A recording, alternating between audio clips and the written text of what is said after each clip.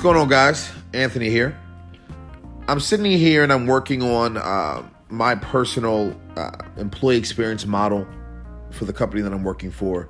I always think it's important for me personally. I can't speak for any other HR leaders out there, people that have been in the industry 10, 15, 20, 30 years. I can only speak for me and my personal experiences. And for me, it's helpful right now to have an employee experience model, a culture model, leadership model, just certain notes and key points that I like to refer to when I want to recenter and refocus myself when it comes to how I'm going to be handling these trainers, how I'm going to be handling these employees, how I'm going to be handling this workforce.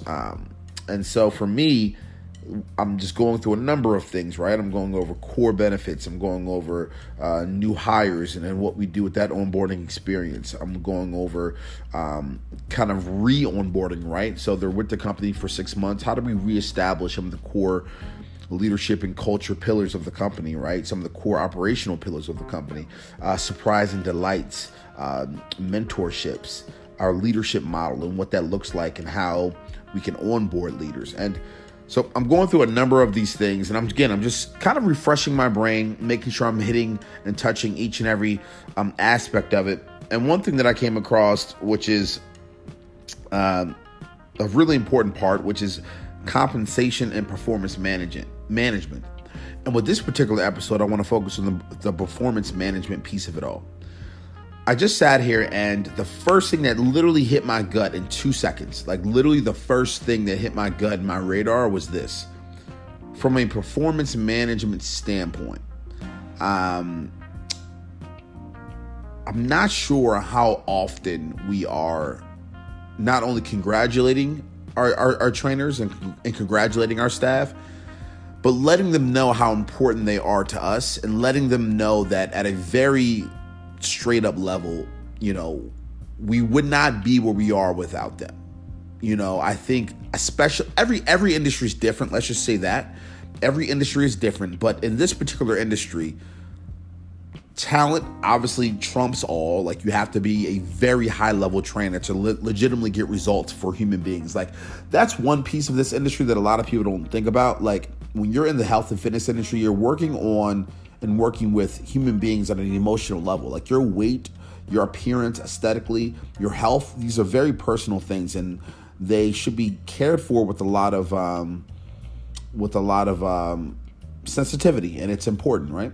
And so for us, we need our trainers to be very high level skill wise, but we need them to be very high level and bought in mentally wise for the organization and the people that are within the organization, because we're in the client service business, right? And so for me, I just thought, like, literally to myself, I was like, I don't think we're doing a good enough job congratulating them. I don't think we're doing a good enough job telling them how happy I am for them, how excited I am for them, how excited I am about them, how much I care for them, and how much I love them, I appreciate them, and how much they mean to the company. It's something that, again, I just don't think we're doing enough of it. And I just wanted to kind of put it on wax, get it out of my system, and just kind of try to push it in my subconscious a little bit more, because I think it's important. I think it's super vital that we as an organization, and me particularly as a leader, right, as a chief of staff, as an employee experience manager, as a person that is caring for these people at a very deep level, I just, at a very simple level, I think I need to just tell them more that I love them and thank you, and you're doing a great job. And, I know it's tough, and I know we're doing a lot of things that are new. I know that we're changing a lot of systems. I know we're going through a nice growth phase right now, and it can be frustrating and weird and difficult and fun and exciting and hard and tough and all the whatever type of descriptive words you can put in there. I know it can be all those feelings wrapped into one, but just know that I am here for you and that I care about you and I love you, and I'm here to help make sure that your family is secure, that your mental stability is secure, that your career growth and trajectory is secure. And I'm here to do whatever I have to do to help that happen. It's something I believe in. It's something that I want to continue to do. And I'm just not doing enough of it. I'm working on a lot of pieces to this business and this employee experience. But that one particular piece, I could definitely be improving. I could definitely be doing it at a much higher level. And I just wanted to get it out there. And so I'll switch gears a little bit and turn this bit of content towards other leaders out there, right? Other CEOs out there, other executives. Like, number one, make a list about everything you think you should be aware of in your business, just as a reference point, right? Like, people that are, for example, into religion, right? Christians, whatever the case is going to be, they know theoretically everything that comes with what's in the Bible. Yet they read it on a daily, monthly, quarterly, yearly basis, however often they do it, because it reestablishes those values, those core perspectives. And that's all I'm doing here. And that's all I want you guys to do. And that's why I think it's important to make that type of a list. Make a list that you can always refer to, that you can always count on, that's going to give you a clear direction, a clear map of what you should be focusing on. And maybe you'll realize, like, oh, wow, our recruitment model, or, oh, wow, our learning and development systems and processes, or, oh, wow, our surprise and delight, or, oh, wow, our onboarding and new hire and benefits. Like, you'll realize that maybe we aren't focusing as much as we should on each and every lever and piece of the business. And let's start to put a little bit more energy, a little bit more resources, a little bit more time, more love, more care to those areas. And let's see how it changes. Let's look and understand objectively at the results and just make sure that we're staying on top of all of our shit. That's pretty much what I'm saying.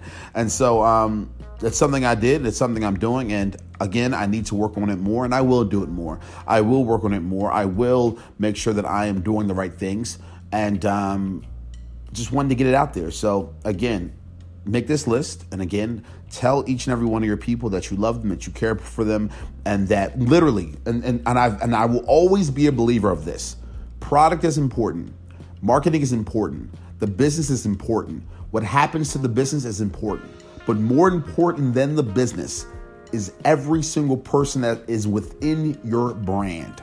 Now, I know a lot of people think that's controversy and that's weird and that's out of the box, and I get it. But let's really break this down. I understand that if you're not making money, and if you don't have an idea, and if you're not innovating, that you cannot have a business for those employees to work in. So it's not the chicken and the egg and that whole thing. I get all that. The business has to come first in the initial stages, right? And then obviously maintaining the business has to be a factor as well. But you must realize that as soon as you create that idea and you plug in those employees, they're the heartbeat. Because once you have the business model created, they're the ones that are inside every little piece of those engines. They are the one that is making this real, making this a reality. And you have to embrace that. You have to understand that. You have to. Employees first, business second. It's not a fun thing to say. It's literally my core and should be yours. Thanks a lot.